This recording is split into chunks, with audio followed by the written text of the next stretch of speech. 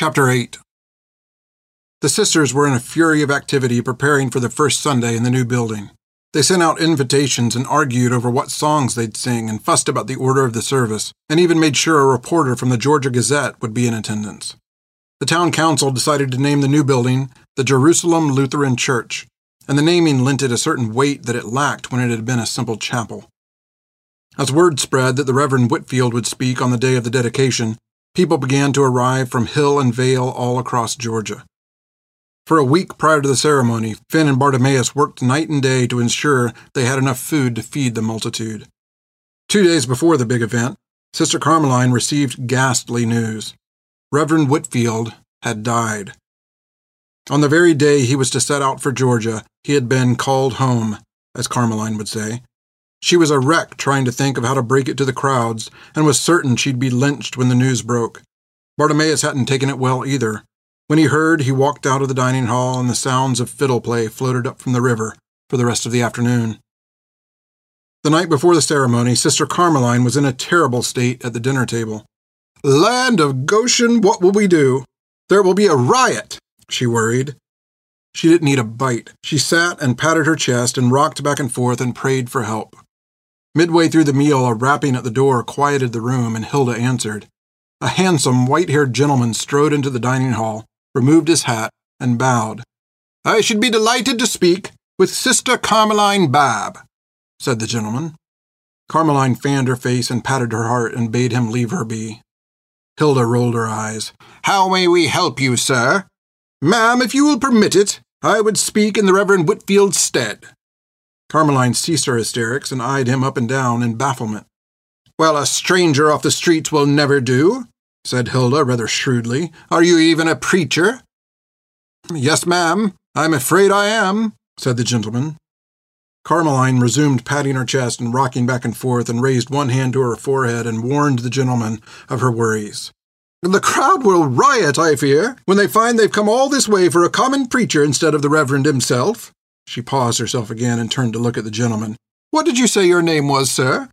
"John Wesley, ma'am." Sister Carmeline fainted. If the sisters held George Whitfield to be the greatest Christian of the age, then second place surely went to Reverend John Wesley. Though the Reverends Wesley and Whitfield had virulently disagreed on more than one point of faith, they accounted each other friendly rivals. Sister Carmeline suspected that were these two pillars of Protestantism ever thrust into the same space, that blows might come of it. But Reverend Whitfield's passing had rendered the thought moot, and she was elated that the Reverend Wesley had arrived to rescue her from certain lynching. Early the next morning, Finn was once again made to put on a dress. She scowled about the courtyard, muttering curses and looking awkward, until she spotted Peter, dressed in a suit and preening like a rooster. Though Finn thought he seemed gentlemanly, and more handsome than any man in town, she rolled her eyes up and told him immediately that he looked preposterous. "Well, you're one to talk." Peter chuckled as he eyed her dress and bonnet. Finn threw him a sarcastic smirk, took a deep breath, and calmed her urge to rip the bonnet off her head and feed it to him. They walked out the gates and up to the steps of the new church. There was a wooden scaffold erected to the right of the door that reached as high as the steeple atop the tower. Finn wondered why they hadn't taken it down for the opening day, but when she asked Peter, he just shrugged and led her through the doorway. The brick exterior opened up into a shining white sanctuary. Towering windows pierced the walls, and the space between them was a canyon of light filled with carved oaken pews. The ceiling seemed as high as the sky to Finn. She'd never been in anything of such size before. The centerpiece of the great room was the organ and its brass pipes climbing from the floor at the center of the dais to the ceiling high above. Finn looked around in awe. "It's beautiful, Peter." The crowd streamed in and packed every corner until an usher announced the room full, and they opened the windows to let the people outside lean in to see what they could. Mr. Bolzius stepped to the pulpit and led the congregation in an invocation. Then Peter stood and walked to the front, where Mr. Hickory and the other boys of the work crew joined him. "I wish to recognize the men without whom this building would not have been accomplished." Mr. Bolzius motioned to Mr. Hickory and his workers. The young men on the dais bore little resemblance to the boys Carmeline and Hilda had chosen a year and a half before. They stood taller, and their shoulders filled the coats that once had swallowed them. Applause erupted. Mr. Hickory took a deep bow, and Mr. Bolzius continued. "Gentlemen, we are in your debt. May the beauty of your hand be a pleasure in the eye of the Lord." The organ bellowed as men returned to their seats, and Mr. Bolzius led the congregation in song. The people, both outside and in, sang together, and for miles around, music filled the forests and fields. When the singing ended, Mr. Bolzius introduced Reverend Wesley. He took the stage amid a murmur of questions and stepped to the lectern. What many of you have heard is truth. Our brother, Reverend Whitfield, walks with God this morning. I pray you will grant me leave to speak in his stead this Sunday bright. Nods of assent crossed the room and courtyard, and the Reverend commenced his dedication. Many years ago, as he was led to the stake, John Huss proclaimed, You burn a goose, but in 100 years will come a swan whose voice you will not be able to still. I say that today a swan is born. Today out of dirt and mud, out of brick and tar, there rises a beacon that shines in the wilderness. Let no man still the voice that here is given cry, and let no man throw down that which the Lord builds up. A mighty fortress is my God, which no man on earth may assail. Amen. Peter rose and walked out of the building, leaving Finn to wonder where he'd gone, while Mr. Hickory went to the left of the dais and stood beside an object cloaked under a sheet. The Reverend continued, By labor of fire and forge, we find here that which is given to surmount the steeple and proclaim our purpose to far eyes lifted.